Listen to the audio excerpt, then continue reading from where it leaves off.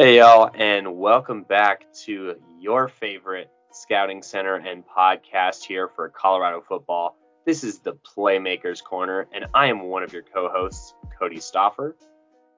And I'm your other co-host, Simon Vodianos, aka Coach V. And we have a very exciting episode for you today. We have another one of our classic, iconic top 5 senior lists. And this one is the most difficult one that we've done so far this season. This is top 5 cornerbacks of the class of 2022. This was comprised of, watching a lot of film of some of the top guys in the state. Stats are accounted for, but obviously very hard to use completely because if you're one of the best cornerbacks, well, people don't really throw your way all that often. So, we did use some stats, but mainly the eye and word of mouth to comprise this list of names and watch through a bunch of film. I watched through I want to say close to 15 athletes, and it took a lot of conversation to get this list whittled down to a top 5. And spoiler alert, it's a little bit more than 5. So without further ado, I'm going to talk about our number 5A cornerback of the class of 2022, and that is going to be a Fountain Fort Carson defensive back in Lawrence Walker, coming in at 5'11", 170 pounds, and just going to talk about some strengths here of Lawrence Walker's game and what is so impressive about him. I mean, I saw Lawrence Walker first at the Mesa Ridge game versus Fountain Fort Carson, and that game ended in a 7-0 score. I went there with our other co-host, Mason Austin, who you've heard from, and if you haven't, go ahead and listen to our interior offensive lineman list where he has a lot to say, and stay tuned for more content. But anyways, we went to that game, and it was a very physical football game, and Mesa Ridge is one of the top passing attacks in 4A football. They have plenty of weapons there, but Fountain Fort Carson was more than a match for that team, and part of that was Lawrence Walker, who drew a really tough assignment of having to defend Cash Cheeks for the majority of the game. Cash Cheeks being a 6'5" wide receiver, and Lawrence Walker, he played a lot bigger than 5'11" in that game. He was super sticky and always had his hand in the receiver's pocket no matter what was going on. He also drew assignments from Desmond Burton, who is another top receiver in this senior class. And Lawrence Walker also came up and made plays against their running back, who is one of the better athletes at the 4A level, and was just all over this Mesa Ridge team that was trying to attack him personally, because as you will find out further down this list, that there are a lot of great defensive players for this Fountain Fort Carson team, and they came after Lawrence Walker, and Lawrence Walker was not going to be having it. He's just a very sticky man coverage corner, and, he has really long arms that allow him to make a lot of plays against these taller receivers. I mean, he was punching the ball out of Cash Cheek's hands. And Cash Cheek is not a weak wide receiver. I mean, we talked about him a little bit on our top 5 safeties list, but he's a great two-way athlete who uses his body well. But Lawrence Walker just had better positioning. He didn't bite on double moves. He's pretty disciplined, and his physicality at the line helps him out a lot. Basically, whatever receiver he was drawn up on, he played press against a lot early and often. And, his jams are so good that it takes receivers out of plays sometimes. In this game in particular, it just slowed down receivers quite a bit and allowed him to stay in their hip pocket. But, in his film, there's a couple of times where he just gives a receiver a good shove at the line, and they either fall over or they just take way too long to even get back to the line of scrimmage to be a part of the play. And that leads to a ton of incompletions on the quarterback's part, especially on timing routes where it's one read, quick hitters. And, when you're facing a team like Fountain Fort Carson, you need to establish rhythm, and this secondary just won't let you. And a huge part of that is Lawrence Walker. I want to, put on here that, his footwork is pretty solid, and he's disciplined enough to not bite on double moves, and his footwork and jams at the line are a huge part of that. And, he's able to move pretty well with most wide receivers in the state. And on top of that, he does a great job of getting his hand on the ball to swat it. Even if he's not in the best position to make a play on the ball, like a receiver will have him, the receiver will be in a boxed out position ready to make a play. But Lawrence Walker's long arms and just his strength in those arms is enough to rip the ball out, punch the ball out constantly. And just how long his arms are allow him to make plays that he kind of has no right in making. And, in addition to those long arms, his instincts obviously help him out significantly in that aspect of football. And I guess last but not least, he's a very solid and physical tackler in the run game. Simon, I know that you wanted to kind of talk about his run defense a little bit. So if you have any more strengths to add on, go ahead and talk about our 5A best senior cornerback of this 22 class. Yeah, no, for sure. And so against the run, he's excellent, honestly. I mean, you talked about how aggressive he is in press. I mean, he's probably the strongest dude in this Fountain Fort Carson secondary, which is definitely saying a lot. He just has very powerful hands at that. And then when he gets in there, when he gets involved in the run game, he makes a point. Like, he hits pretty hard. He wraps up. He does his thing there. Against the run, out of everyone in this secondary, which is very exceptional, he is probably one of the best against the run. And obviously on this list as well, he's one of the best against the run. So you got to give him credit there. In terms of other strengths, I just wanted to, reemphasize that, he is very good against the pass. He is a pure cover. Well, I wouldn't say a pure cover guy, but, he's somebody that, he's not going to allow a lot of room for receivers to breathe. I was able to go to that golden playoff game against Jayzell Riley. And, Jayzell Riley, he was able to light up Dakota Ridge, Chatfield, a couple other squads along the way. And so, he's obviously a great quarterback, who found a way to get it done. But against his Fountain Fort Carson defense, there were a couple of times he tested Lawrence Walker, and Walker would, he would play off a little bit to kind of bait him. And then just like that, he would close that gap real quick and not allow any room there on pretty much every target. The receiver had no chance of just making a play just because he was there every single time. I think it's also worth noting last year, I'm not sure how accurate this is, but I believe, this is what he said, but he did not allow any passes last season, and he did play against, the likes of Braden Dorman, Luke McAllister, those type of quarterbacks, both in the regular season and the playoffs. You could throw in Kale Cormani from Rampart as well, and so obviously did a good job there. He's part of this fantastic secondary. But with that being said, Cody, you mind if I talk about some areas of improvement here? Go for it. Okay, bet. All right, so for Lawrence Walker here, and honestly, here's the thing with him. The reason he is only at 5A, tied with somebody else, I wouldn't say higher than somebody else, but tied with somebody else here, is because he does play with a bunch of other great teammates in, Curtis Jackson, Jaden Allen, McClarity out there as well, who plays safety and corner, and all these guys communicate with each other well. I was able to see this, in this playoff game and in past games before against Vista Ridge. That was very obvious last year.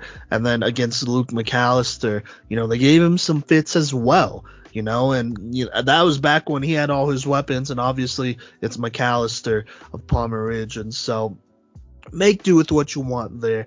But it's hard to put him higher here because he does have some fantastic teammates who, in my opinion, are all D1 just like him. So there's that. But other than that, in terms of things he can control, I would say I'd like to see him get in better positions to cause turnovers. Look, he's always going to be there. Honestly, just because of his athleticism, he's going to be there to contest the ball, to, make it incomplete, all that stuff. He's aggressive. He'll make that happen at least. But turnovers are everything, especially on the next level. If you want to stand out, be the type of guy that gets turnovers. If the ball's thrown your way, you should come down with the ball. And so I would like to see him continue to work, on his hands, get to the point where he is mossing receivers potentially, because I do feel like he does have that potential and aggressiveness, but that does start with putting yourself in better positions to cause turnovers. And that's just the biggest thing there, because there are times he's sometimes a little behind. He's not in a position to undercut and stuff like that. And part of that is just discipline. You got to foresee that and make sure you do get yourself in those positions there. So there you go. And then the other thing that kind of hurts him a little bit here is that he is great in the run game, probably one of the best on this list for sure. But there are definitely a couple times he hesitates. I feel like it's because maybe he's not recognizing these run plays as fast as he could. And, it's not a bad thing to be a little bit more conservative here and not allow the big play, but would like to see him kind of recognize some of these plays a little bit faster here so he could go ahead and get up in there, because there are times where he kind of just lets them run up to him. And it's not because he's lazy or anything like that. It's because I feel like he's seeing it maybe a second slow.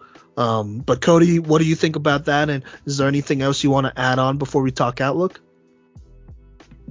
Yeah, so just obviously I agree with everything you said. The positioning is probably the biggest thing, because he does leave a lot of turnovers on the field.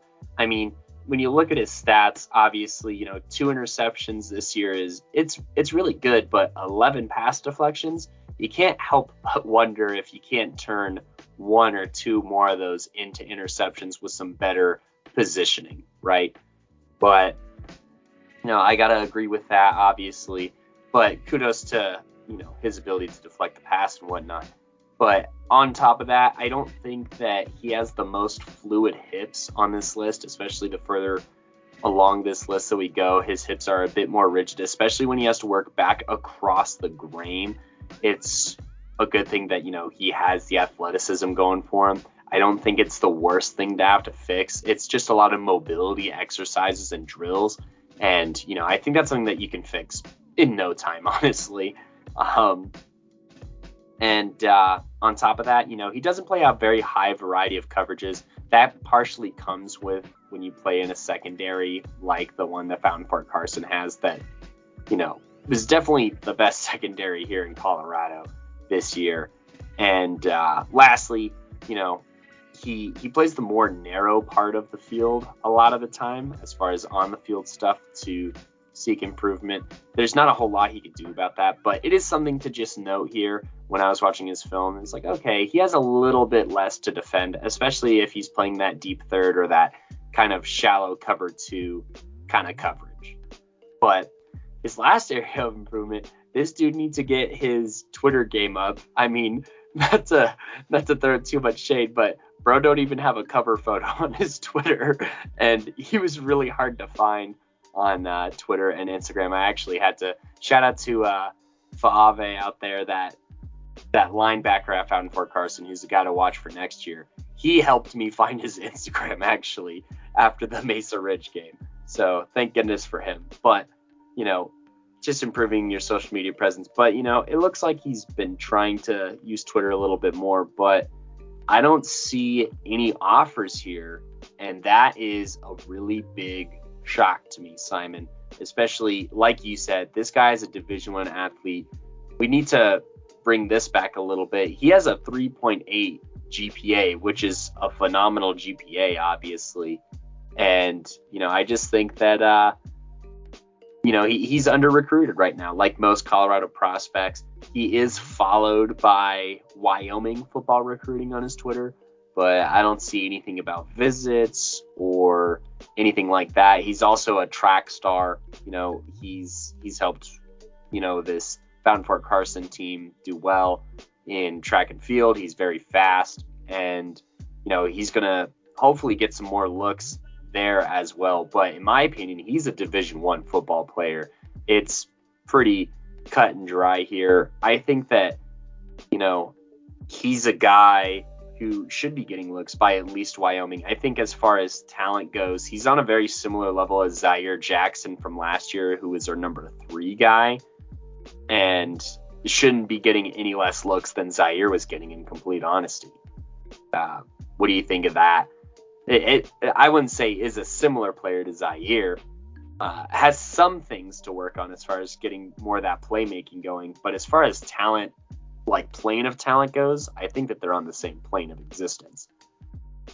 Yeah, no, for sure. I would agree with that. I mean, Walker here, in my opinion, really impressed in that Golden game, honestly, because look, he just wasn't giving that receiver any room. I believe it was Torrey out there for Golden, who's a pretty exceptional athlete in general. And I mean, it wasn't just him, obviously. It was the rest of this Fountain Fort Carson team, man. But he was kind of leading that in a way because, I mean, he would just lock up whoever was right in front of him. And, they did not have any room at all. Like, legitimately, there was not a single play in this game where they had any room. So, there you go. Do what you want with that. I agree. He's a D1 guy. Probably, I mean, I don't know. I could see FBS, right? I could see FBS, honestly. Okay.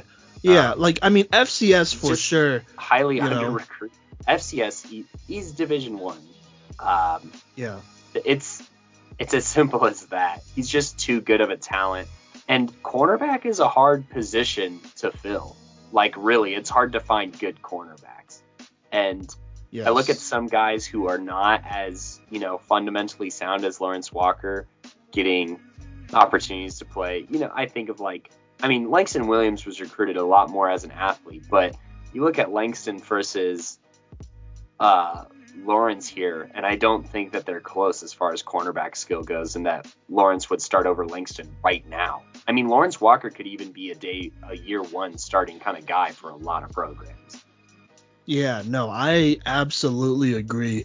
And that should say a lot about somebody who's tied for 5th place on this list. Should say a lot about this list and the player, because he's excellent, man. I don't think he's a D2 guy. Personally, I don't even think he's really a JUCO guy. I think he could walk on anywhere and compete right now. But, with that being said, I mean, you didn't kind of mention the social media presence. It does matter, It matters, trying to be found and whatnot, because there are a lot of colleges that do communicate through that. And so, you want to get your stuff right, make yourself easy to find in as many places as possible, put your information out there, like height, weight, stats, accolades, reaching whatever. Out to coaches. That too, as well. Like, really, if they can't say no if they or yes, even if they don't know who you are. Like, seriously, feel free to reach out to coaches, send that highlight reel, get that huddle kind of updated a little bit too, because the huddle's a little rough around the edges as well, I'd say.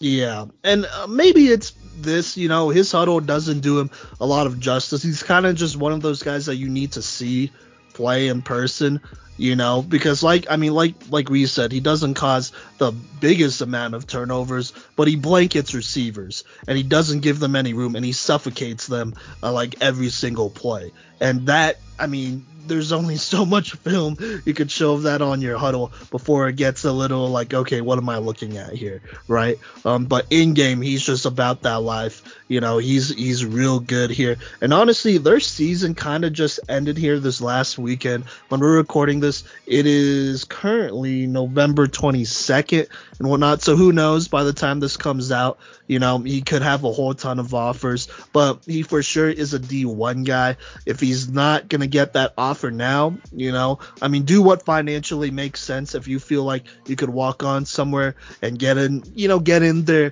cornerback group, their DB group pretty quickly and eventually earn a scholarship, then do it. Bite that bullet financially and do it if you feel like you could swing that. If not, there's no shame in going JUCO. I think he would be an excellent JUCO player. He could be all conference in his first year, depending on which JUCO he plays at. And if I'm him, I'm looking at, that little Jayhawk conference that's over in Kansas, just over his state. right next to Colorado, and I think he'd excel there because there's been some great DBs to come out of that Jayhawk conference, plus some pretty good quarterbacks. Luke McAllister, who he competed against, went to Hutch, and they just actually won the conference against Garden City and our boy Sean Kidd. I don't think Sean was playing in that game, but he's with Garden City right now, though, and so there's a lot of talent over there, and I'm sure there are some familiar faces over there, from Colorado football as well. And honestly, I think if he just gets time, playing in his first year and obviously his second year, I think it's going to be real obvious. And he's going to get those D1 offers that he deserves, because I don't think he should accept anything less than D1. That doesn't mean be disrespectful to D2s and, D3s and AI, obviously stay humble with that. But I think as far as caliber goes, he's somebody who could man up against a lot of D1 receivers and not allow anything, just like he did in high school, Yeah, no, for sure. If he's not getting the D1 looks, JUCO is not a bad route.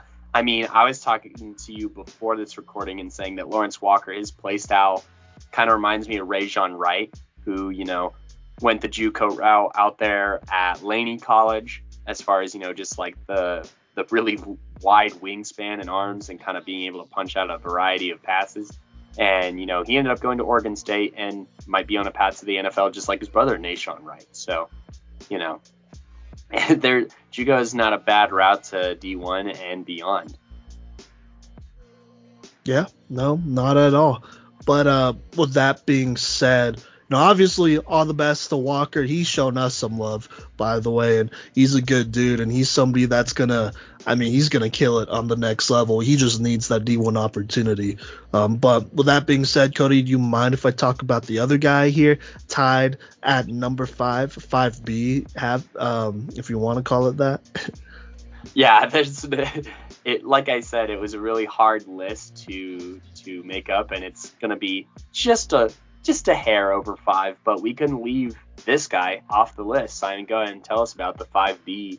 Not to be confused with like B for like after A. They are both phenomenal players, and they're both our number 5 cornerback.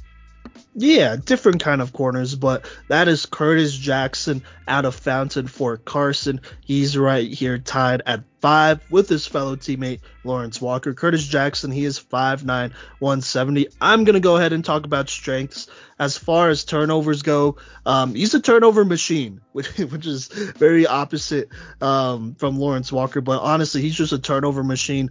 Honestly, just looking through his film, watching him play live as well, he probably catches the most interceptions off of tipped passes out of anyone I've ever seen in the state. And he does make some pretty excellent interceptions as well. Against Golden, he had that diving interception on that hitch route, which you just don't see. You honestly just don't see, unless he's waiting on that. And so there you go. Honestly, if the ball's thrown his way, he's probably going to come down with it. His concentration is absolutely insane there. You might as well not throw it his way. And you kind of saw some of that, Riley in that Golden playoff game wouldn't want to throw it Jackson's way just because he knew if it's tipped, yeah, I don't know. Like, he might come down with it, and that's probably more of a 90-10% type of deal in favor of Jackson if the ball is tipped. So there you go there. Just absolutely a monster over there. I'm going to go ahead and talk about his career stats here, just because I feel like his stats from this year didn't do him too much justice, but only a 2-year starter, played this year and last year during the pandemic. And some career-wise, he does have 40 total tackles, a sack, 8 interceptions, and has caused 2 fumbles. Just like Lawrence Walker, he did play against the likes of Braden Dorman, McAllister. Against Dorman, I want to say he had an interception or so in that game. Yep, he had 2 interceptions actually in that game. So he did his thing against Braden Dorman in that playoff game. He had an interception as well. And so obviously, he's played against, D1 talent, and he succeeded. he has shown to the entire state why you shouldn't throw his way, because he is going to come down with it, and he's pretty much an automatic turnover right there. And then in addition, he does play a lot of outside corner, which is a little interesting for somebody at 5'9", 170. Not the tallest guy, not the heaviest guy, but he does play outside for the most part. And he excels, just like Lawrence Walker, does not give much room. I mean, his athleticism is definitely D1. That's obvious by his 4.4 40-yard dash. In my opinion, pretty smooth hips, and he could change directions pretty easily and on the dime just like that, which makes him pretty dangerous as far as getting those tips and whatnot goes, just because, I mean, he could be going one direction at one point and then change just like that, still going at his top end speed there. So there you go. And then something that's really underrated about him is that he's just very good at reading plays, whether it's pass or run. I mean, he just anticipates where the ball will go next, and that's partially why he's able to get so many turnovers here. I mean, he just has a very good natural instincts, and then obviously you could tell that he does his homework here, because I mean, he just knows. He knows what tendencies of quarterbacks are. You could tell that he studies that pretty well and whatnot. Against Golden, I mean, the only way he was going to be able to get that interception off of that hitch is if he anticipated that to happen based on, the wide receiver groupings and, what Golden likes to do to begin. And so, I mean, that's the only way to really explain that, because it's real hard to get a hitch route unless you're just playing – to get an interception off a hitch route, unless you're just playing that super aggressive each time. And, if you do that, then eventually you're going to get burnt for a couple of deep passes. And so he was just ready for that, and that was very obvious there. And that's probably one of his biggest strengths, just consistently puts himself in positions to make plays either in the run or pass game. And, that's what makes him special. That's what makes him, a guy that's worth of being on this list. He just isn't a guy that you could leave off the list with the number of turnovers he had in only 2 years of play. So, there you go. Cody, is there anything else you want to add on here before you go into areas of improvement / concern? Yeah, I'll say that, his ability to recover plays for the defense is a huge strength. Just his speed in general is very impressive. He definitely saves some touchdown potential plays just with his ability to chase it down. And I think that translates a little bit well into recovery speed, in coverage. So, just that speed. He's listed as a 4.4 guy. I believe that he's a 4.4 guy. And how could you not like that, right? And then I think that, he's a solid enough tackler. I'll talk about areas of improvement a little bit to emphasize that. But, I think that he shows some bump and run capability as well. There's not as much of it on his film as like a Lawrence Walker kind of guy. But, he shows ability to come up and play a little bit more physical. He is, 170 pounds. I do believe that. And so I think that he plays a lot stronger than he is tall, which sounds weird, but if you know kind of thing. And then I just think that he does a great job of reading the quarterback's eyes, and that allows him to make plays outside of his assignment while he still plays assignment football. And like Simon said, the instincts are there, but reading those quarterbacks' eyes, a lot of cornerbacks who didn't make this list, they kind of just read their wide receiver and don't make plays outside of that. But Curtis Jackson being able to read the quarterback and then make plays on his wide receiver and other wide receivers is just, it's good football is what it is. And on top of, getting interceptions and coming up with tips and having good ball skills, he does a good job of getting his hand on the football to punch out passes or to force fumbles. That's forcing turnovers is not just a one trick kind of thing. And he does it all for this Fountain Fort Carson team.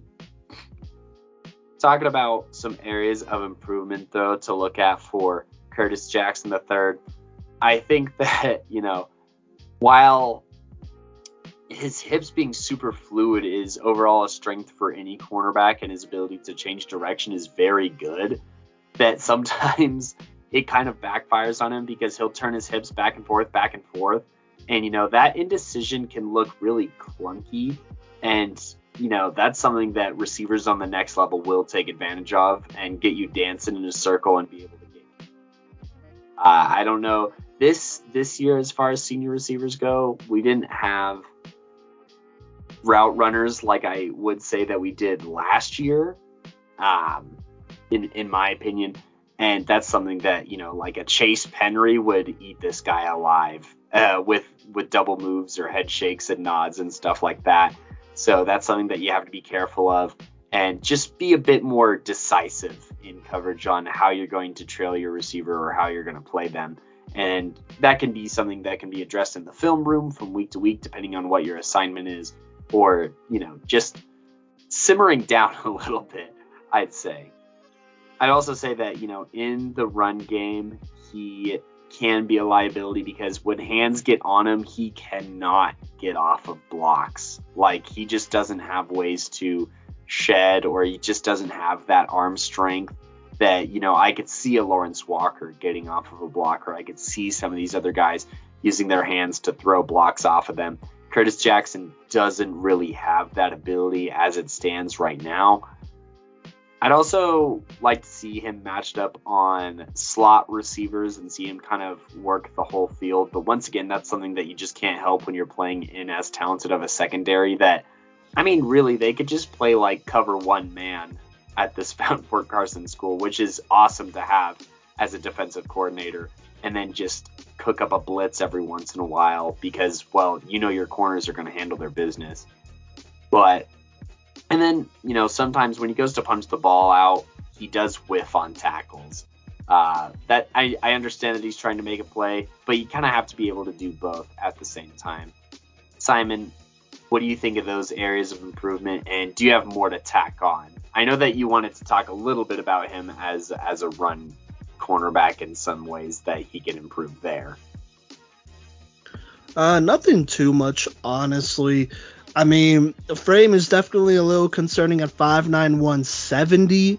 It's not going to stop him from going D1, by the way. He's going to be just fine there. But there are obvious limitations to that, just not being able to be a more physical corner right now. But he just needs to focus on getting leverage, when trying to block, shed, and whatnot, because that's probably his best bet at getting off of blocks. I don't think he's ever going to get to the point where he's just going to be able to physically, dominate a receiver and just get off the block like that. He's going to have to use leverage there, and so I'd like to see him work on that a little bit more there. But other than that, that's pretty much it. I agree with everything you had to say, Cody.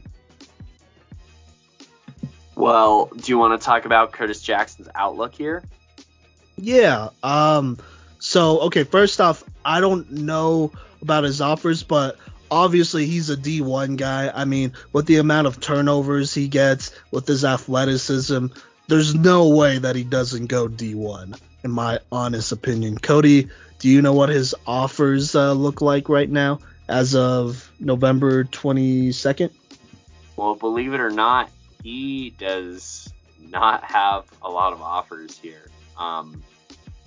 Granted, he just posted his 2021 highlights 2 hours ago on this day. Yeah. And, other than that, the most active thing on his Twitter is when we named him the Week 12 Player of the Week. That was you, Simon, after watching his game against Golden. But he is another highly underlooked guy. He visited CSU Pueblo with Faave, when they saw 3 Fountain Fort Carson coaches get inducted into the CSU Pueblo Hall of Fame, which congratulations for that. And, he's got to be getting looks from there at least, but I don't see a whole lot of offers. He's another highly underlooked prospect, and it's just unfortunate. Start DMing those coaches. I think he is another Division I guy who, because he plays in Colorado, just isn't getting the looks he deserves. And it's frustrating because that's going to be a pattern that kind of continues as we continue on this cornerback list in what is one of probably the best batch of cornerbacks in the entire country. I'm going to say, this is one of the best cornerback groups in the entire country, and it's just getting underlooked continually. So there's that. Yeah. God dang it. I don't know about the entire. I don't want to go as far as that just yet. Partially because I haven't seen anybody. I know California has the number one corner and like probably some. I know they have the number one corner and then two other guys in that top 10. So I don't want to go too far there. But no, I would agree. I mean, he's very much a D1 guy, though. I mean, more than Walker. I mean, he's definitely a little bit more active on social media and whatnot. But I mean, his stats: 8 interceptions in 2 years. That's 4 a year. His interceptions are all against top quarterbacks. Braden Dorman, 4-star. McAllister, either 3 or 4-star, I forgot. Jazel Riley, he's not ranked, but he's definitely at least a 3-star or 4-star. So it's not like he's just picking off bums.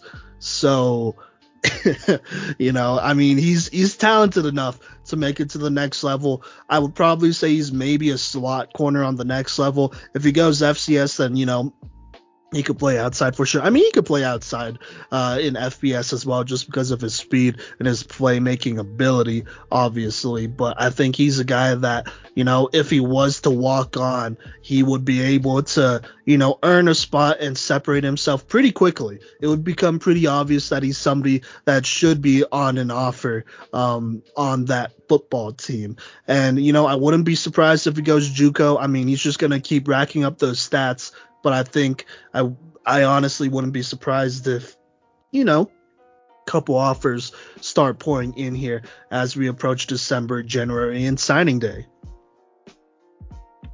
Yeah, he kind of reminds me, at least college-wise, or at least how I would use him on the next level, of like a Chris Harris Jr., who, he went underlooked his entire career as well.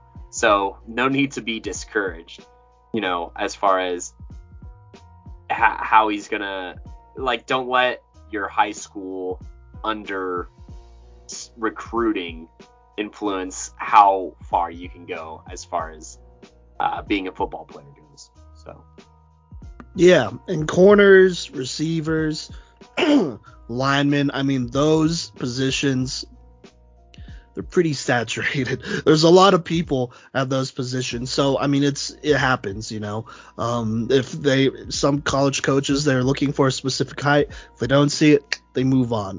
That's just what happens. But Jackson here, he's honestly just one of the best athletes in the entire state, one of the best in the entire country.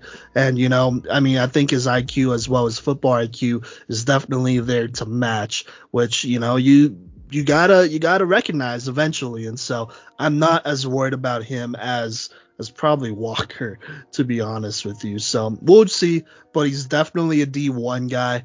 I mean, if he's not a D1 guy right now, as in he doesn't get that offer, I mean, he's going to continue to play like it until a D1 wakes up and offers him.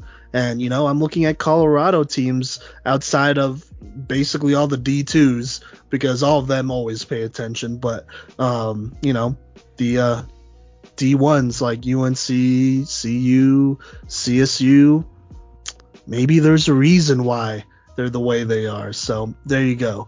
But that basically wraps up all we have to say about Curtis Jackson, right, Cody? Yeah, that does it for our number 5 A and B cornerbacks of the class of 2022. And coming up next, will we leave Fountain Fort Carson or continue talking about some players there at number 4?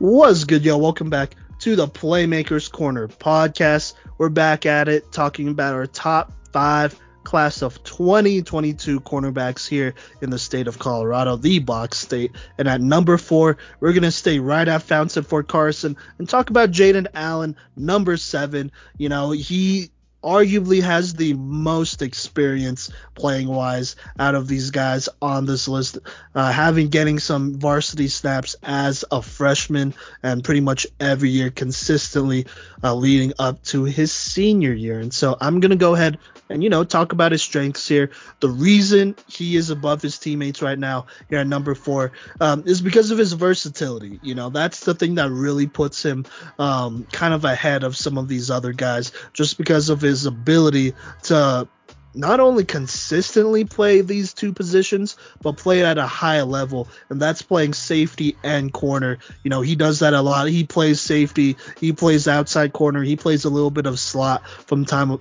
to time, and so, honestly, you could put him wherever, and he's going to play at a very high level there. And versatility, as we say on this podcast, is everything going on to the next level. The more positions you could play, the more spots you can play at, the more valuable you are moving forward. And so that's where we're coming from there. Another thing we like about him, obviously, he has excellent ball skills. He'll consistently, at the very least, he'll put himself in positions to break up the pass, if not cause a turnover.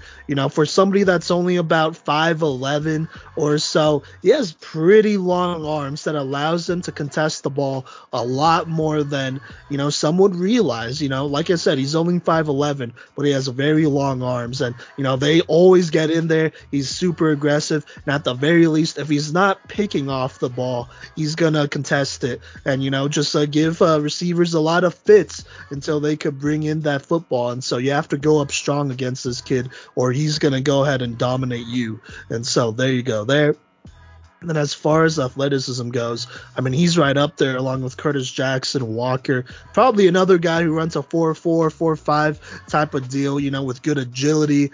You see him change directions pretty smoothly for the most part, as he does make some catches on offense and defense from a bunch of different angles. Also throwing this out there, it helps that he does return kicks, punts and kicks as well, and so that kind of adds to his versatility. Plus, is a testament to honestly just how good of an athlete he is. He's somebody that can make somebody miss as well with the ball in his hands.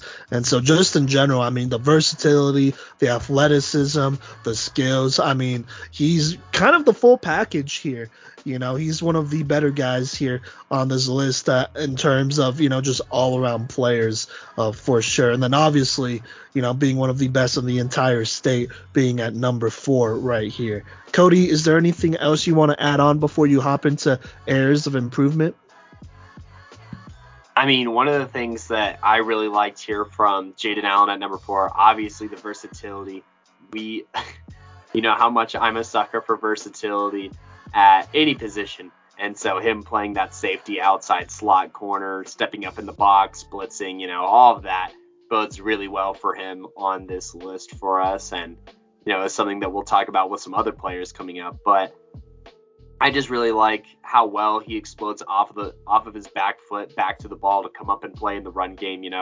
He's, not the strongest guy, but he still comes up and plays very aggressive whenever he, does play the run.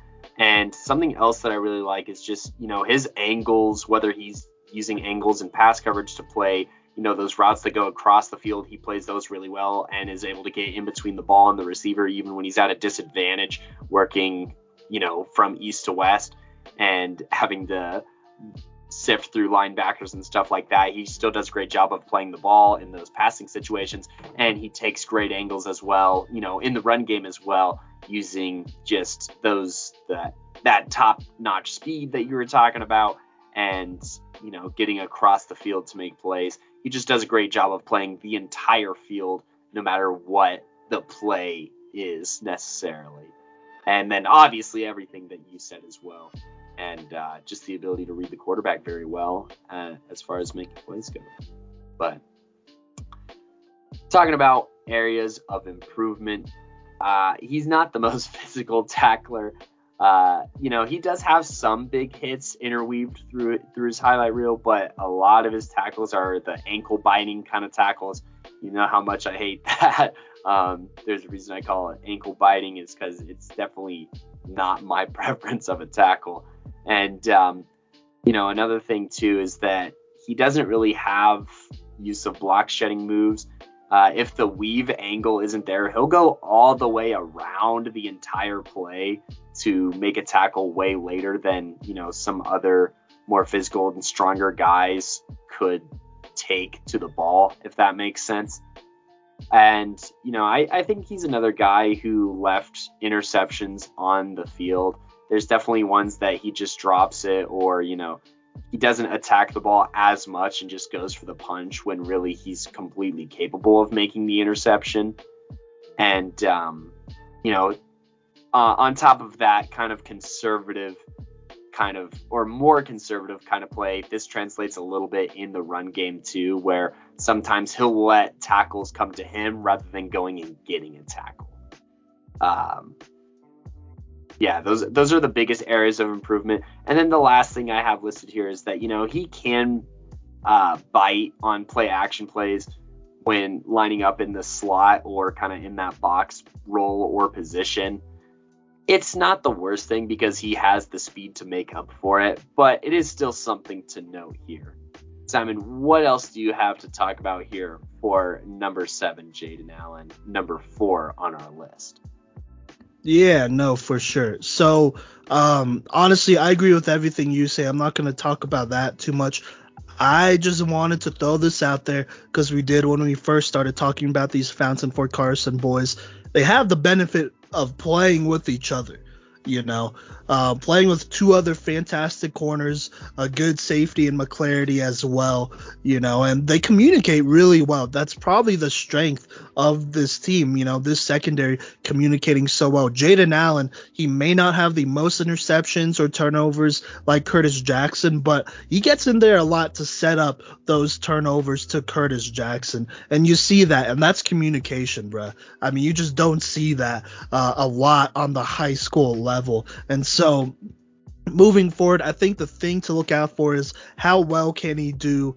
Let's just say this. How well could he do in a situation where the DBs don't communicate as well as they could? Can he be somebody that potentially elevates that? Because I think one of the other things that's kind of a strength in his game is that because he is so versatile, plays in a couple of different spots here, one would imagine that he communicates quite a bit with his DBs to set them up to potentially get in a position to get a turnover, and so I think that's just important to keep in mind here. How well will that translate to the next level when he plays with guys that he's not as tight with or that he feels like, just aren't on the same level communication wise. And so that's definitely the thing that is holding all three of these guys back from being ranked higher. Because honestly, any other year, I mean, it would probably be like a pretty close run for number 1 and 2 or 3, honestly, or tied for one of those spots as well. Cody, would you agree with that? Oh, absolutely. I mean, it's tough, right? That, you guys all played with each other. Like, it's not something that they can control, and they're all great athletes in and of themselves, but they definitely get to play a lot more loose than some guys get a chance to. So, yeah. And that's just what can you do about it? But no, for sure. It definitely reminds me a little bit of the Federal Way boys from Washington that we did a breakdown on, that Elijah Graham was a part of before moving to Colorado, Cody. All those guys just being very good corners who basically all went D1 or all are going to go D1. Shout out to our boy Graham over at CSU. And so it kind of reminds me of that, like this secondary looking at that secondary up in Washington. They play very similarly. Like you could just see it like, oh, they're Jaden Allen's like this guy, or they communicate really well here and there, and that's why they're so good. And so it gives me a lot of those vibes, which I like a lot. Would you agree with that as well? Yeah, I mean, as somebody who did the breakdown on a lot of those guys and watched a lot of Elijah Graham's film, obviously when he was one of our top 5 senior safeties last year, I agree with that wholeheartedly. That there's just a lot of talent, and they benefit from playing with each other. But also, when you see a football player play loose and in a comfortable situation, I think it's the best reflection of just what their potential ceiling can be. And the ceiling on all of these guys is very high.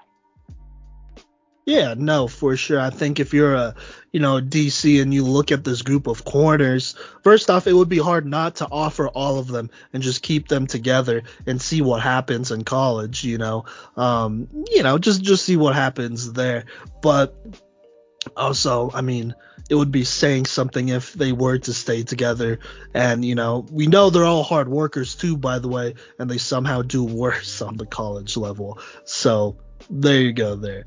But speaking of the college level, Cody, do you have or do you know what some of Jaden Allen's offers or potential interests might be moving forward? He's a D1 guy that's established, but does he have any offers so far? Every guy that we talk about is going to be a D1 level guy. However, the offers are not clicking quite to that level, but he does have more offers than some of the guys that we have talked about. He has an offer to South Dakota School of Mines. That's a pretty prestigious D2, but like college football program, at least one that does a good job of offering some of the underlooked Colorado talent. He also has an offer to Rose-Hulman Institute of Technology. That is a D3 program out in, I think it's in Indiana, I want to say. Let's see here. Yes, and they're a D3 school. And then he also has an offer to Dordt University. That's an NAIA football program that's in the Great Plains Athletic Conference. So, he has offers, which is, good compared to some of the things that we have been talking about. But another one of those guys that is just going underlooked, obviously, from playing with other talent. But, just another one of those Colorado things happening. But absolutely a D1 guy, in my opinion. I'm not going to change, as we go further up the list. I'm not going to say people aren't D1 after we've established that both of the number 5 guys are D1 talents. And so I think that remains consistent here with Jaden Allen. All right. Well, there you go there. I feel like he's somebody that could completely change a program potentially, with him just having that versatility and whatnot. And so I'm just going to throw this out there. If these Fountain Fort Carson boys all collectively look at their offers and they're like, man, we could do a lot better, maybe it would help going to the same JUCO potentially, or going to different JUCOs. That's fine too. Maybe stand out without each other. You could do that. But, I personally, if they play at a high level in like the Jayhawk conference, shoot, I think it's a wrap. I think they all get D1 offers if they could potentially win the Jayhawk conference. That doesn't even mean playoffs or anything like that. But if they could be a part of a winning, like, Jayhawk conference champs team, that could be huge, and so I could definitely see that happening if they want to stay together, 1 or 2 more years, which is all it really would be.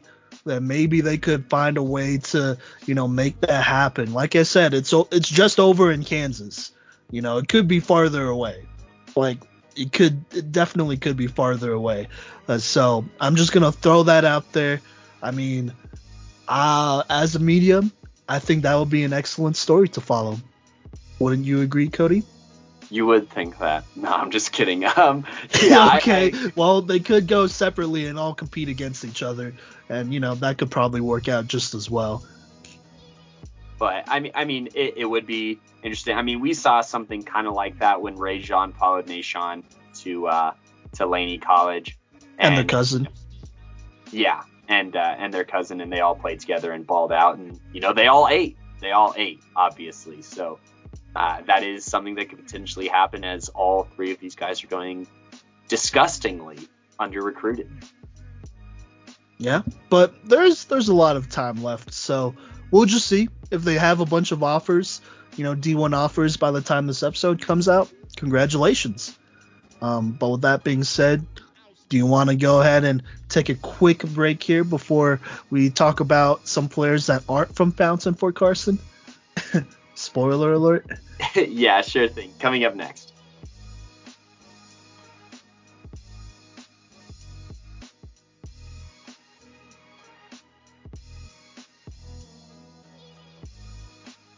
Hey, all, welcome back to the Playmakers Corner podcast. We are talking top 5 cornerbacks of the class of 2022. And we are here at number 3 with our first non-Fountain Fort Carson guy. This guy actually plays at Legacy High School at 5'10", 170 pounds. I'm talking about Braden Keith, the physical shutdown cornerback over at Legacy High School, who, kind of flew under the radar onto our list until I watched his film and was completely blown away.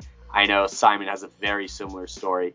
And, between 3 and 2 here, he could have just as easily been number 2. We'll talk about some reasons why when we talk about the number 2 guy, why he just edged out Braden for that spot. But there was some serious discussion of Braden Keith being the second best corner in this class, and there's plenty of reasons why. The first reason that I wrote down is that one of his best strengths is that he is a very disciplined cornerback. There is one play on his highlight reel where they run this cute little motion reverse pass back to a cornerback or a quarterback or the wide receiver. Braden Keith does not bite on this play fake and come up and play the run. He still plays his zone and waits for the correct time to jump back, and then it's basically a 50-50 ball that's thrown up by this wide receiver, and Braden just mosses whoever the pass catcher is, whether it was the quarterback or a wide receiver. He just mosses him and rips the ball away. And I think that one play is very indicative of everything that he has to offer, between, like I said, just being very disciplined and just a very physical cornerback. There is no breathing room for any wide receiver who Braden Keith is covering, and he is going to give wide receivers fits. And he does throughout the film. There's receivers constantly crying for flags because Braden Keith is just so much stronger than them and just bullies them all over the field. And whoever has the unfortunate responsibility of trying to make a catch on Braden Keith is going to have a very hard time. I don't even know if he allowed a catch this season because, just any ball that comes his way, he does a great job of, punching it out, but also has great ball skills as far as, going up for interceptions or diving for interceptions. And he covers a very high variety of routes. He was definitely a do-it-all kind of guy over there at Legacy. And, he plays the most coverages out of anyone that we've seen thus far, I'd say, whether he's playing man or playing a deep zone. He also plays a shallow zone. He's played a middle zone. And, but it's hard to not put him in man situations when he is one of the best bump and run cornerbacks in the state, maybe even in this region. He just is so physical and uses his hands very well in coverage, whether, he's shifting wide receivers' hips to go the wrong way, or whether he's punching the ball out, or just always keeping that hand in that hip pocket, or giving a good shove at the initial line of scrimmage to completely throw off the timing of the play. He can do it all as far as just being absurdly physical and just very fundamentally sound. Simon, I don't want to steal all of the thunder here, so I'll pass it over to you to talk about Braden Keith and, some more things that he does right, because we can't do him justice in such a short amount of time of everything that he's great at. Yeah, no, for sure.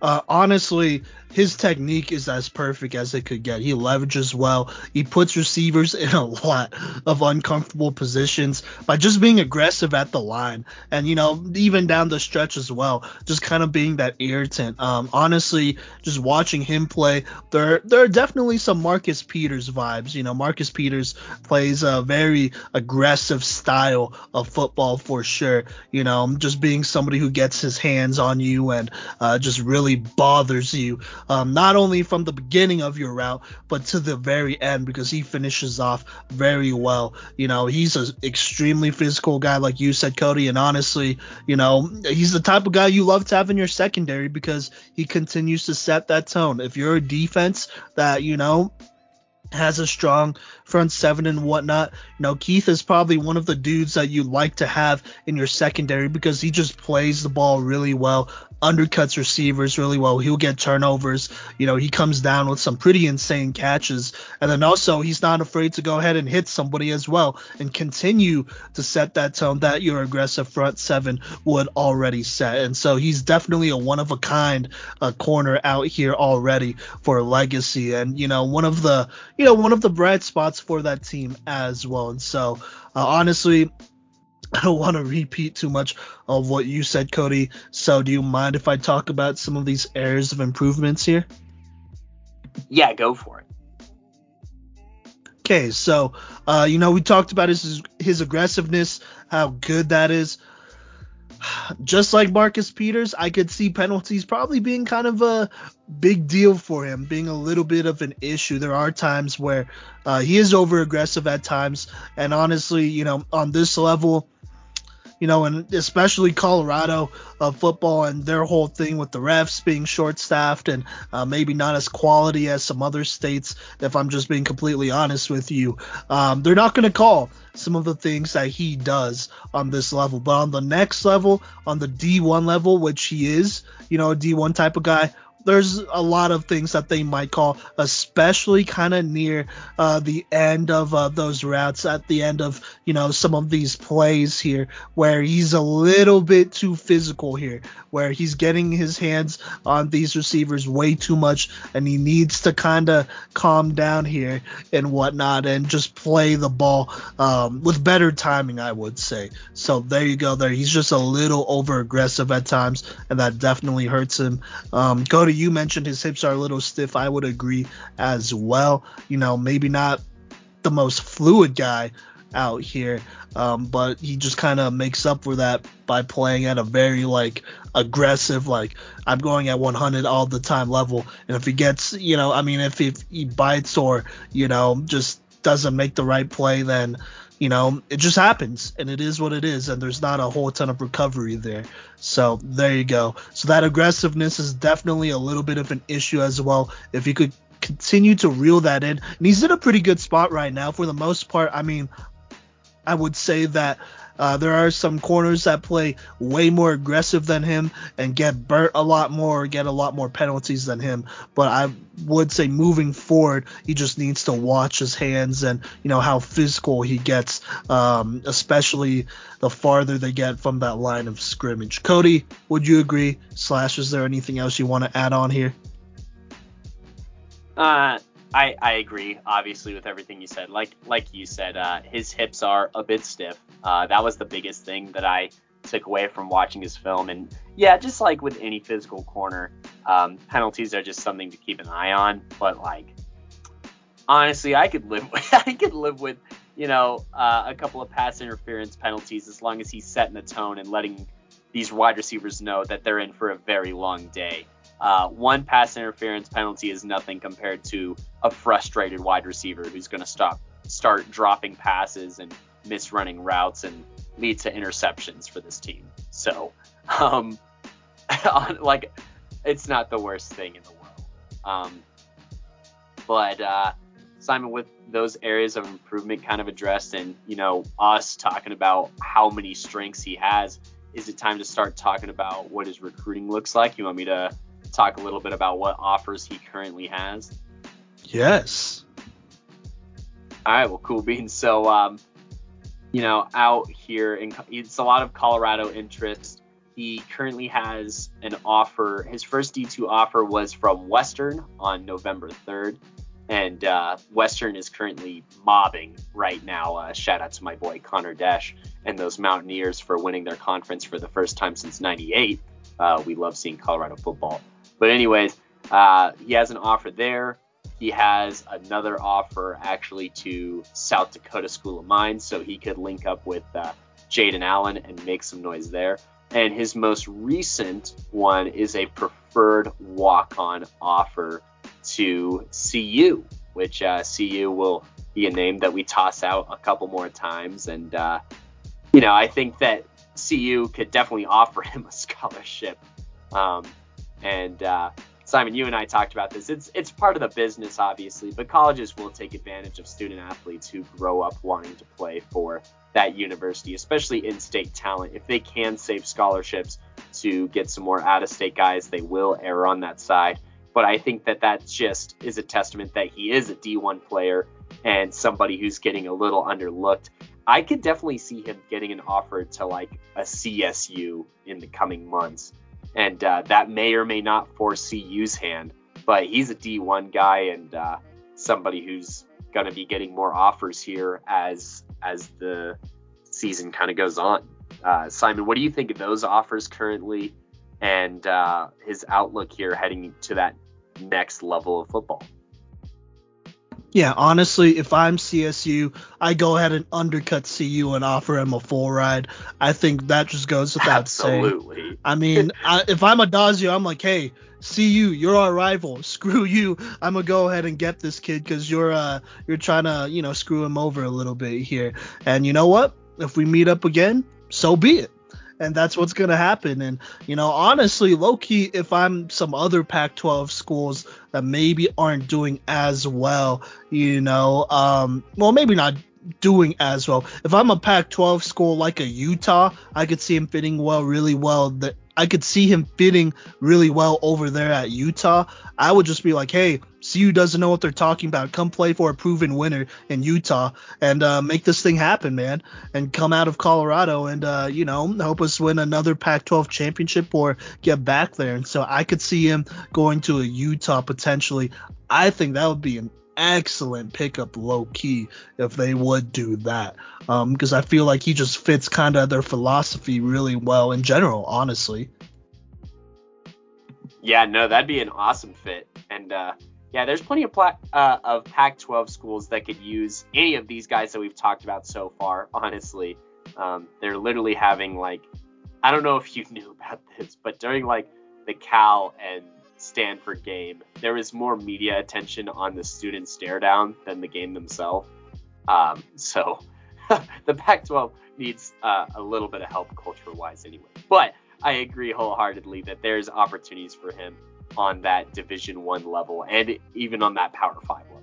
So yeah, no, for sure. And then obviously, I mean, if he was to go JUCO, I think he could potentially be a day one starter for a lot of teams as well. I mean, it's rare you find a corner this aggressive and physical, at pretty much every point of the play. So, I think that's something that you got to keep in mind as well. He feels like a JUCO type of guy potentially as well if he was to go that route a little bit more than some of these other guys for sure. Just being kind of that gritty defender,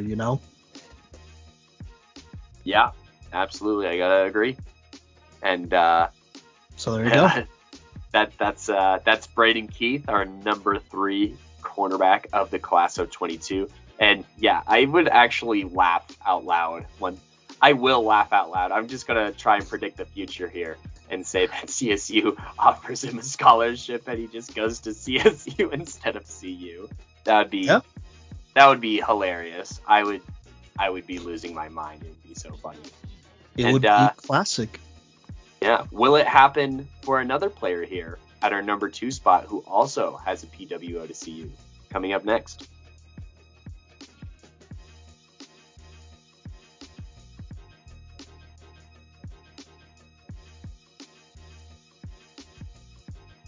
What's good, y'all? Welcome back to the Playmakers Corner podcast. We're talking top 5 corners here in the class of 2022 in the Box State. Now, number 2, we have arguably one of the most electric athletes in the entire state, if not the most electric athlete in the entire state, Dante Capolongo, the 5'11", 175-pound athlete for Dakota Ridge High School. Like we said before, we are recording this on November 22nd, and so they actually unfortunately just got eliminated from the playoffs by Chatfield. But There is a lot to talk about here when it comes to Dante Capolongo. First off, a longtime friend of the podcast, so there you go. But let me go ahead and just go down the line, talk about his stats. Now, these stats will include, obviously, all of his regular season games, along with, I want to say, yeah, along with both of his playoff games on here as well. And so I'm going to go ahead and start defensively. So on the year, he had 45 total tackles, 4 tackles for losses. Interception wise, he had 7 interceptions, including an interception against Longmont, an interception in that Golden game, 2 against Bear Creek. And yeah, I think those are probably the more notable ones. So there you go. There, he also has caused a fumble. That one came against Brighton. And then he has recovered 2 fumbles on the year, one against Thomas Jefferson, one against Bear Creek, and then pass deflection wise, I think this is really interesting because you don't see this a lot here as far as stats go here in Colorado. But he does have 20 pass deflections on the season. So there's some notable games there. Special teams wise, which you already know I have to talk about. He has a lot of touchdowns on special teams. We'll just say that there. He is very productive in that. So, with all that out of the way, let me go ahead and talk about his strengths here. Obviously, the stats speak for themselves. Dante here is actually, just straight up one of the best athletes in the entire state. He has elite speed, acceleration, agility. I would say, he's just an elite athlete with the ball in his hands. He is dangerous. He could take it to the house, which is another plus to him because he's probably the best special teamer in the entire state. Potentially one of the best in the entire nation, as he can house a lot of kicks at any given moment, and this shows on defense as well. But when he does get the ball in his hands, I mean, he's dangerous to go ahead and rip off like a 50+ yard type of play to the house and score off of it. And that's just because of his playmaking ability.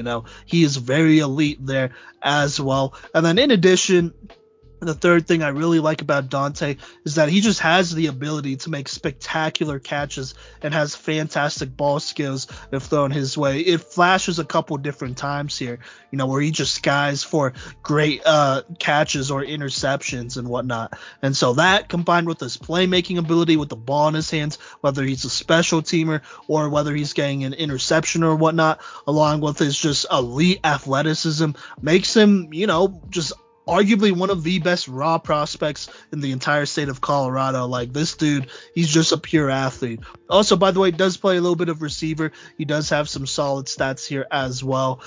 Just going to say this real quick. 170 rushing yards, 4 rushing touchdowns, 482 receiving yards on 20 receptions, and 5 receiving touchdowns. So that's a lot of production off of 20 receptions, honestly. So there you go there. As far as kickoff and punt goes, or punt returns go, he does have 2 punt return touchdowns that I see on here. Has forced a couple fumbles and stuff like that. And this was all, I want to say, mid-season. When all of this happened, there was a little bit of a streak here where he scored off of special teams for a couple games in a row, 4 or 5, I want to say. So there you go. Cody, is there anything else you want to add on here before you talk areas of improvements? Yeah, so obviously, he's one of the most dynamic all-around playmakers in the entire state, from an offensive, special teams, and intercepting return perspective, like you said. And just, he's a contender for the fastest player in state. And on this list, he is quick. And I mean, that translates really well to cornerback. He has incredible makeup speed and routinely saves touchdown potential scoring plays. And he uses this speed to undercut routes constantly. And, he gets a lot of interceptions that way, where he totally baits the quarterback with, he's like, oh, yeah, look, this guy has me beat. Oh, that ball's mine, because he's just so fast. And he uses his speed very smart at that cornerback position. And I also just want to point out, at this cornerback position, that he has excellent body control and footwork, I'd say, for coverage. That obviously plays a role on his undercutting routes, and it also plays a role in his diving interceptions. He's just constantly putting his body on the line, and he routinely turns up results for it, because there's a lot of guys who will dive for plays and they don't come up with anything. But Dante, when he dives, it's because he's about to make a play and make an interception and make a play on the ball. He constantly cleans up other people's missed tackles. He's definitely like a security blanket for this Dakota Ridge defense.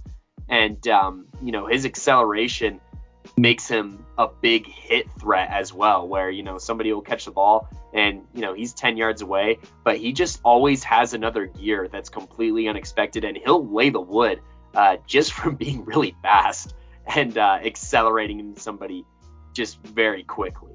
I also think that, he shows good skill and footwork and, ability whenever he does defend. He does defend routes across the field. He follows guys around the field as well. So he can be a one-on-one lockup kind of guy. He can play a deep zone. He can play a soft zone. He can play anything that you ask him to. Once again, like some other guys on this list. And, that's a strong case for him to be such a great defensive back and quarterback. And, yeah, just and the biggest thing here is on Playmakers Corner is that we look for playmakers, and Dante is exactly that. But there are some areas of improvement and some mild concerns here.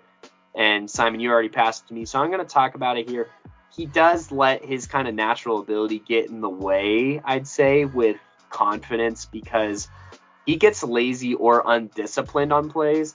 And, sometimes things get by him, and then, he has to go and make that tackle, and he catches up a lot of time. But things shouldn't be getting by Dante because of his speed. That should mean the exact opposite, that, he doesn't need to let, like, running plays. He doesn't need to catch up to those. He should snuff them out earlier if he, stays a bit more kind of on it or pays more attention during the play. Because there are plays where it's like, okay, cool, he stopped the run at the 10-yard line, but he could have went across field and made that tackle for only a 15-yard gain instead of a 50-yard gain.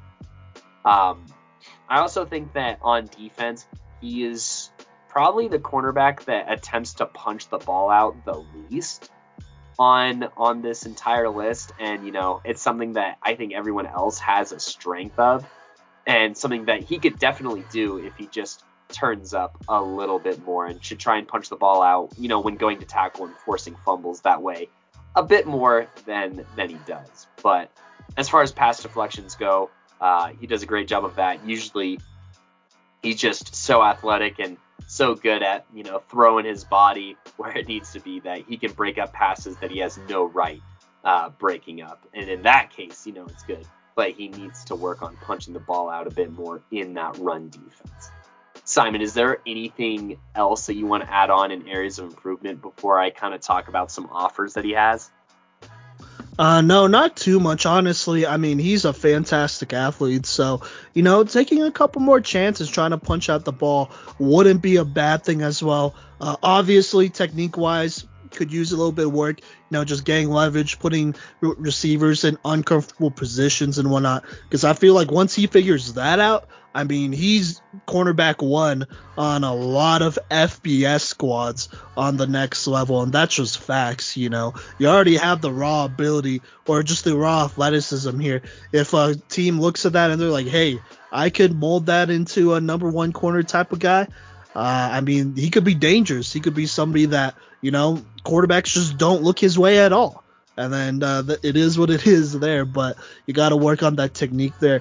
I think that's not the biggest deal either, though. I think, maybe give it a season or off season as well, or both, and then he'll be right there with some of the best guys, in the country, honestly. So there you go. But Cody, do you want to go ahead and talk about some of his offers and his future here?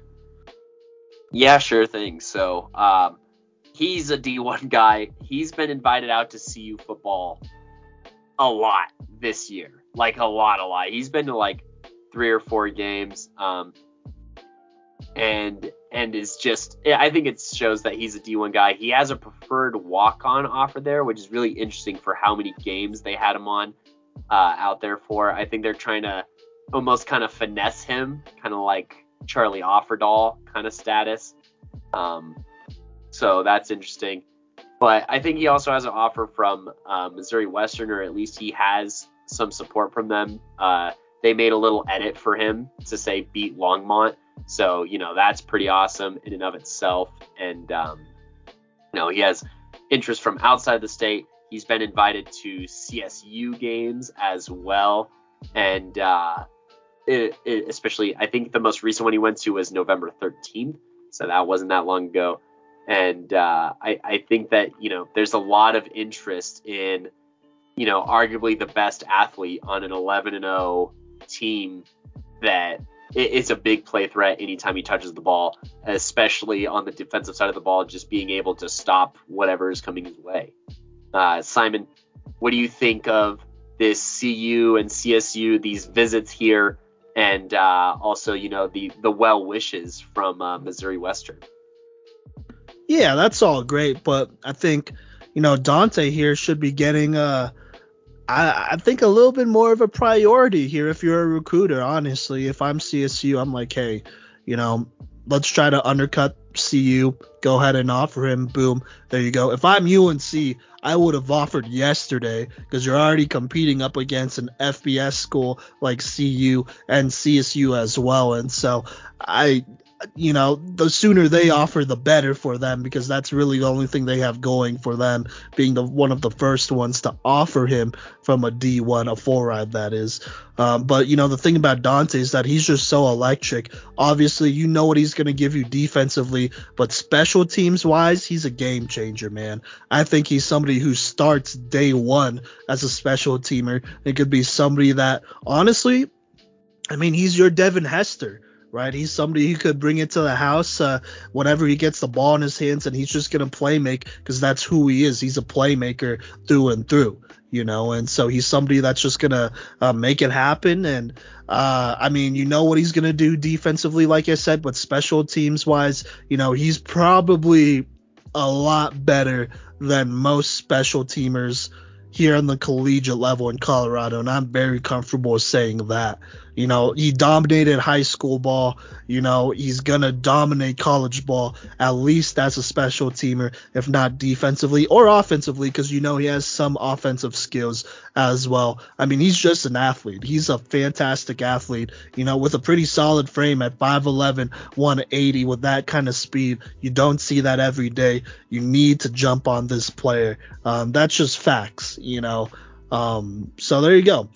I would not be surprised if he gets more D1 offers here. Honestly, in my opinion, if he does take that preferred walk-on, that's fine.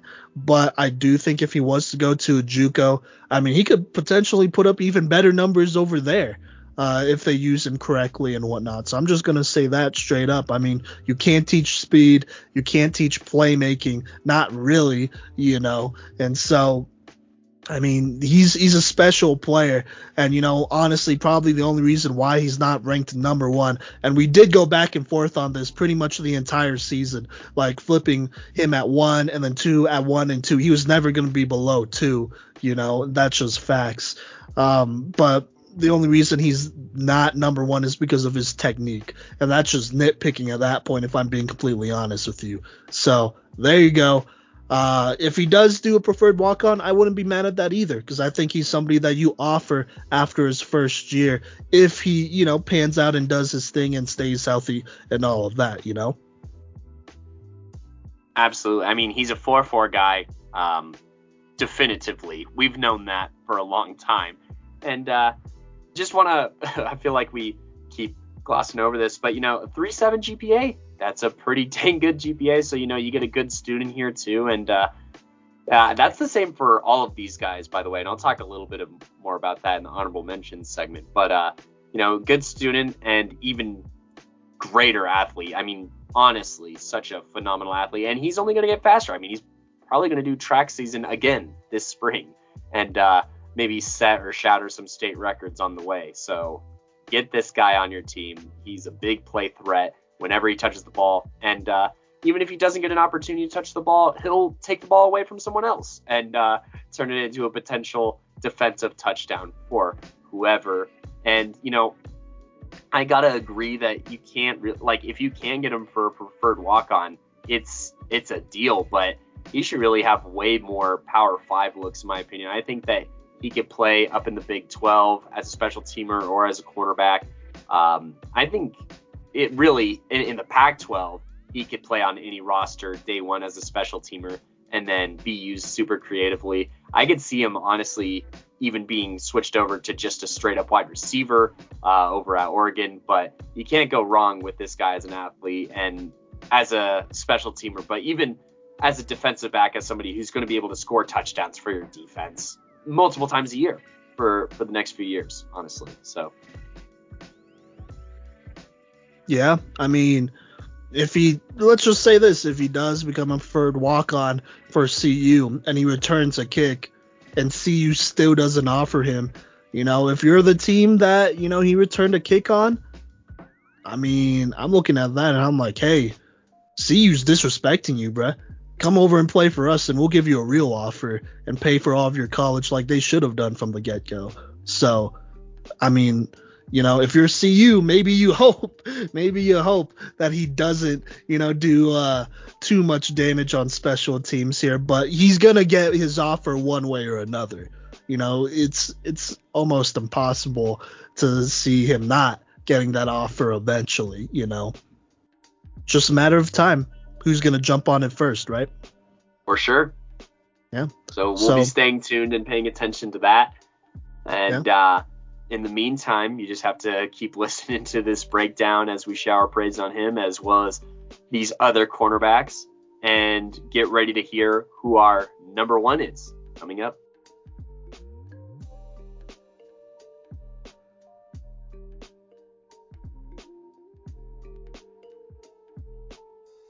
What's good, y'all? Welcome back to the Playmakers Corner podcast. I am one of your hosts, Cody Stauffer here, joined here by Coach V, and we are going to wrap up our top 5 cornerbacks of the class of 2022.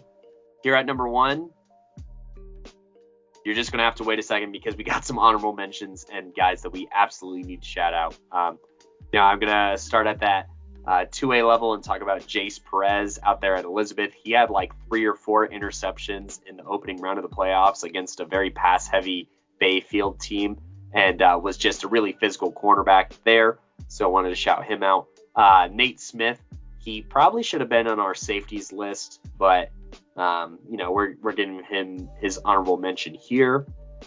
Giovanni Mendoza, he plays at Valley. He was a big interception return for touchdown king here on his level of football. Then you also have Ray Aragon there at Pueblo South, teaming up with Jace Bella, that made for a formidable secondary down south there. Michael Hemingway at Cherokee Trail, who has an offer from UNC, I believe. And last but certainly not least, and the hardest one to leave off of this list, if we could have had a 3-way tie, we would have, but he just narrowly missed out, but is a phenomenal athlete, is Evan Harrell out of Cherokee Trail. He's a really fast runner. He's got fluid and quick hips, very fundamentally sound, square tackler in the run game.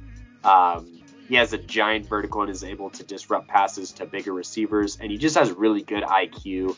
And, he was a couple of, batted passes turned into interceptions from being on this list.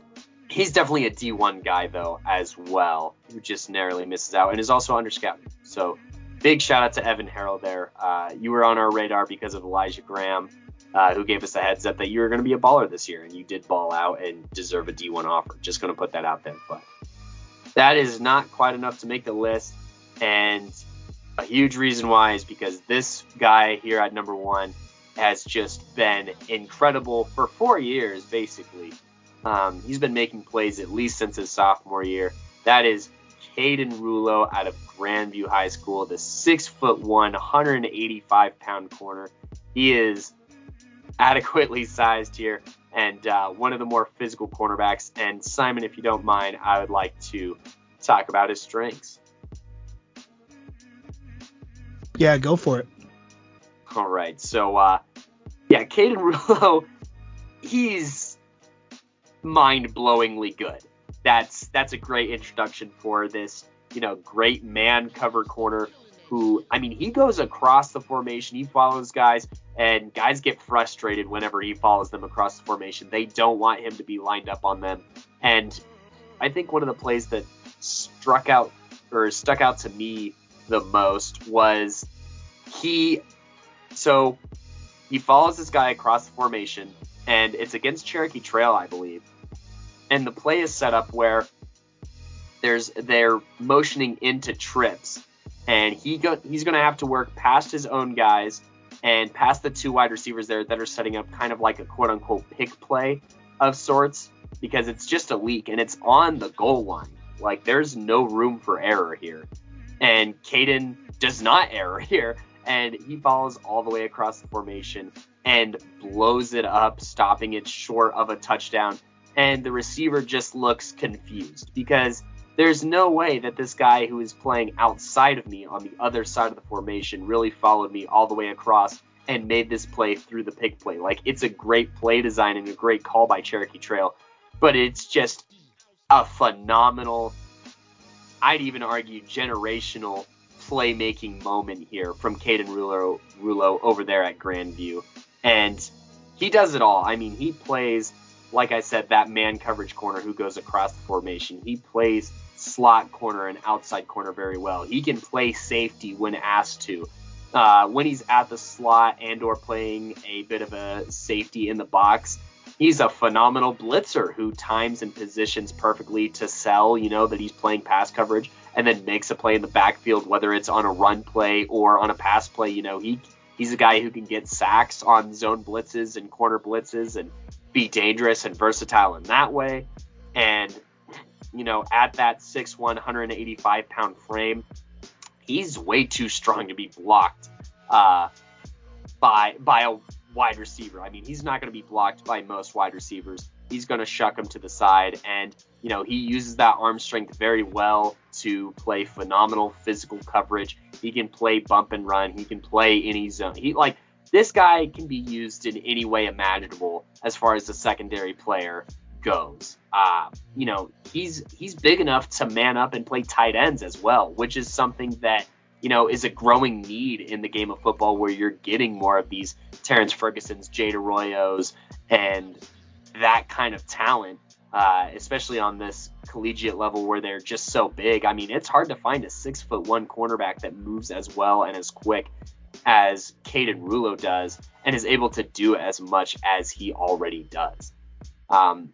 His instincts are top-notch and elite, and already at that collegiate level, he does a great job of coming off of his manner assignment to help out and, go for big hits or intercept passes that aren't intended for him. But, I mean, he's just, and, for Grandview, I feel like he's the fastest player on this Grandview team.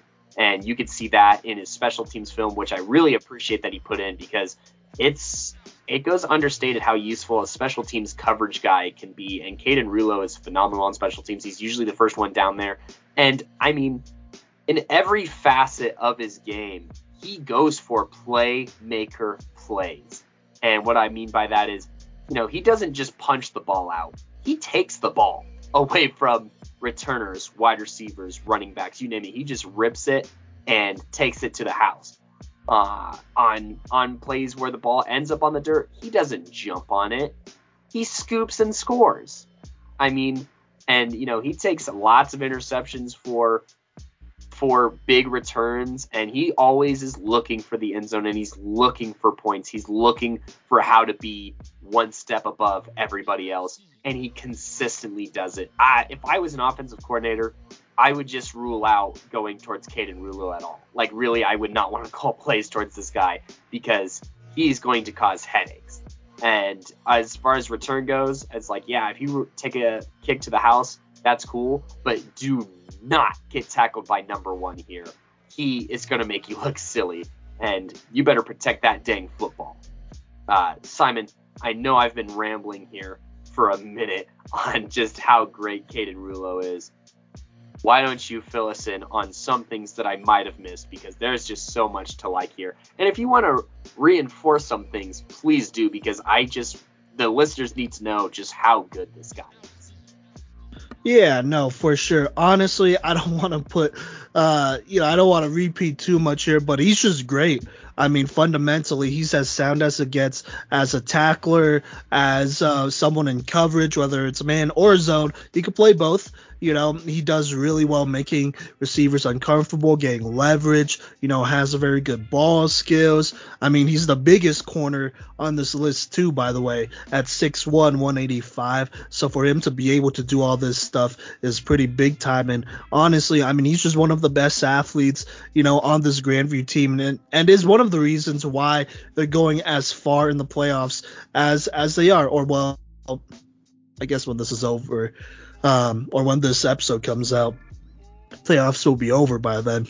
But, he is one of the reasons why Grandview is doing so well, along with his boy Malik Singleton out here. And those two really just hold down, this Grandview secondary and cause a lot of trouble, last year, even, against Cherry Creek and that dominant team, he got snaps against Chase Penry, and, he was giving him a good go, probably as good a go as you can get against a guy like Chase Penry, who is equally, well, maybe not equally, but very much like fundamental and very sound in almost every single way. And so, Chase Penry, I mean, he was an excellent player as a wide receiver last year. And, Caden Rillo, he's a lot of that, just a lot like Chase Penry, I would say, just fundamentally sound, pretty much good at everything, just a good athlete. And then obviously skill wise, he's just there.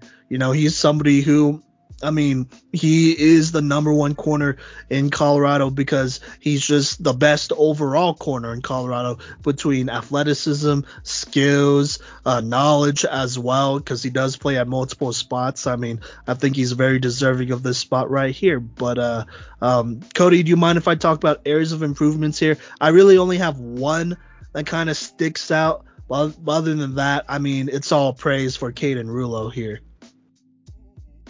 Yeah, go for it. Okay. So, only thing is, athleticism, it's not bad, but obviously he's not Dante Capolongo or some of these other guys who run like low 4.4s, borderline 4.3s. He is listed at like a 4.4, either 8 or 9, so he's kind of on that back end there. And, it's not like, look, some people are going to look at that and be like, oh, it's not that big of a deal. And it's not, but it does show a little bit here. It is recovery speed. I think he's going to be fine regardless. If anything, just continue to work on that explosiveness, change of direction, adjust to that next level of play. But other than that, that's pretty much it. I don't really have too much more there. Honestly, just in my opinion, I think Dante Capolongo in general is just a better athlete, like pure athlete. And, Caden Rillo, he's really close to Dante, but he's not quite there. But, Rillo, he makes up for it in other places. Obviously, he's 6'1", almost 190. And also, he's just fundamentally more sound and has a very good technique. So, there you go there. Cody, what do you think about that before we hit, not areas of improvement, before we hit outlook here? I'm going to have to agree. He could be a little bit better speed-wise. I think that's just going to come with working with college coaches. But like you said, he's going to be fine. It was hard to I was too entranced by his playmaking ability to come with areas of improvement really on my end, because he's a really good tackler, kind of like you alluded to, and that's something that is usually a weakness for cornerbacks. But he can get off of blocks, and he's strong and a good tackler. So, that's not something that we really had to be too concerned about when doing this breakdown and when doing this list. And, just his fundamentals were enough to get him that number one spot over Dante's athleticism. Which, if you're a college guy, if you're a college coach, you should want either one of these guys. on your team.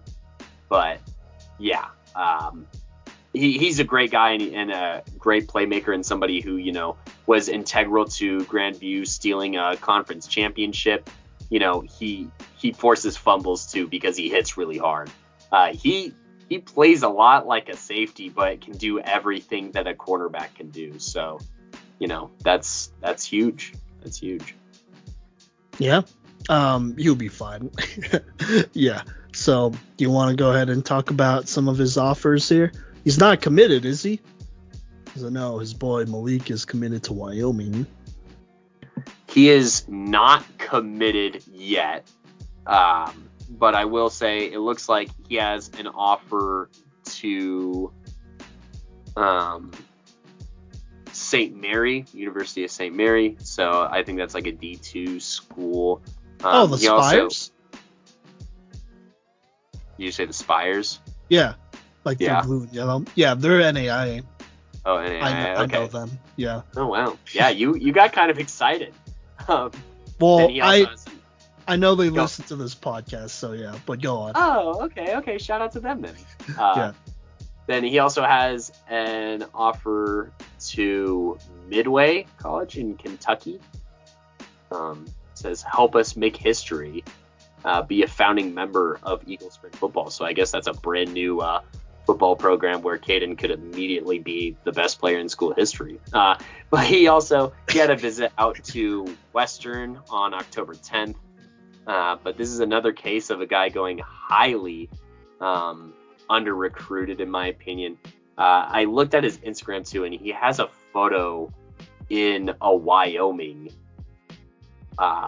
jersey and like gloves and stuff. So maybe he has, I don't know if he has an official offer there, but at least interest. So yeah, maybe he will join his boy Malik Singleton up there. Regardless, it's under recruiting at its finest. Simon, you disagree with any of that? No.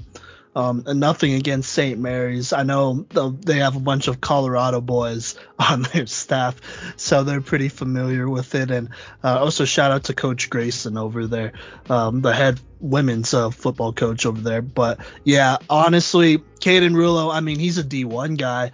I think his skill set definitely puts him in D1 conversation.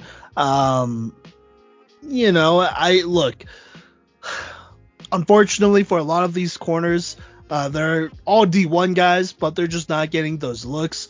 Maybe some recruiters look at this and they're like, oh, it's easy to be a good corner when you have bad receivers you're playing against, and you're not playing like a good receiver every week like you would be if you're in Texas or Georgia or Florida, because they have a bunch of speedsters, and so that might be a problem. But honestly, I mean, come and find out. Put these guys 1-on-1 against your best guy and see what happens is what I'm going to say here. And, put Caden Rulo in a situation to compete. And I think he's going to compete his way into a couple more offers, whether it's JUCO or going, just deciding like, hey, I could walk on here and I could be offered pretty soon here. So I could see that for him. I mean, he's an excellent player.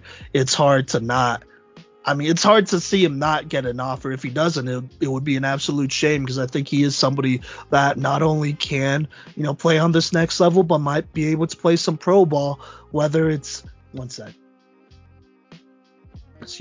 but he might be able to play some pro ball, whether it's NFL, CFL, XFL when it starts up soon here again, whatever. Like, I think he's somebody that has that skill set to move on to the next level and potentially play some snaps. Now, I'm not going to say how many or whatever, but I just think he's one of those dudes. Yeah, I don't think I'm overreaching there. So that's my opinion. So there you go. I agree. Cool.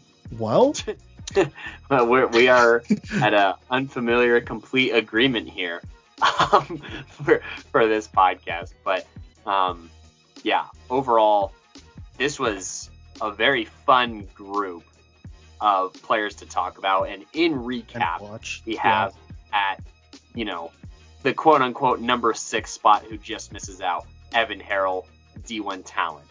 At the 5 spot, we had a tie between Lawrence Walker, number 23, and Curtis Jackson, 22, from Fountain Fort Carson, D1 guys. Number 4, we had Jaden Allen, Fountain Fort Carson, number 7, D1 guy, highly versatile. Number 3, Braden Keith out of Legacy High School, D1 guy. Number 2, Dante Capolungo, D1 guy, one of the best athletes, if not the best athlete in the state of Colorado in football. And number 1, who wears number 1, Caden Rulo out of Grandview High School, a D1 guy. Yeah. And I bet more offers will come in for Caden here as like the season actually ends. I could understand that he's not posting too much about it because he wants to bring Grandview a championship. At the time of this recording, we don't know if he did or not, but it's possible. Yeah, because of him, and honestly, a lot of these athletes on Grandview that will probably be making this list, you got to give them credit, Plus, Grandview has a new head coach, too. So for them to make the semis, I mean, it shows just the raw talent they have over there, and you got to give them credit. So, yeah. But with that being said, that'll wrap up this episode of the Playmakers Corner podcast. Remember, every Friday from here on out, well, not every Friday, but most Fridays from here on out until we finish this list, we'll be doing our top 5 seniors list here in the state of Colorado at every position. So far, I believe we've done cornerbacks, tight ends, inside linebackers, interior linemen as well. And then it will be this episode. So yeah, so there you go. And so that'll be every Friday. We're going to keep this thing going, obviously, with every position that we got to cover here moving forward. And then I believe the season will be over by now. Starting on Mondays or Tuesdays, we'll figure it out. We're going to start our award show episodes where basically we're going to go class by class 1 through 5A and talk playmakers of the year, offensive players of the year, defensive players of the year, newcomer of the year, all those stuff. Obviously, we're all going to vote on that, and you, the fans, will be able to vote on that as well. If we haven't already released, our instructions without how to vote, we will, and we'll figure that out. So yeah, so that way you, the fans, also have a vote that will collectively count as one as we vote for these awards here from the 1A, 2A, 3A, 4A, and 5A level of football. But with that being said, make sure you go ahead and follow us on all of our social medias where a lot of that voting will be going on and a lot of those announcements will be coming out. And so that's at the Playmakers Corner on Twitter, Facebook, Instagram, TikTok as well. We will also be on YouTube eventually here, so go ahead and show some love there. And then on all of our major streaming platforms, we assume you're listening to us on one of those, go ahead and show us some love, give us a good rating and all that. We highly appreciate those. At the end of this year, maybe we do a reading of some of those. What do you think, Cody?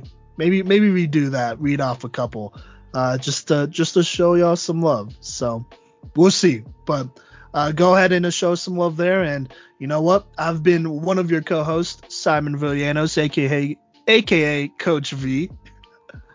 And I've been the other enthusiastic host here, Cody Stoffer. And until next time, peace.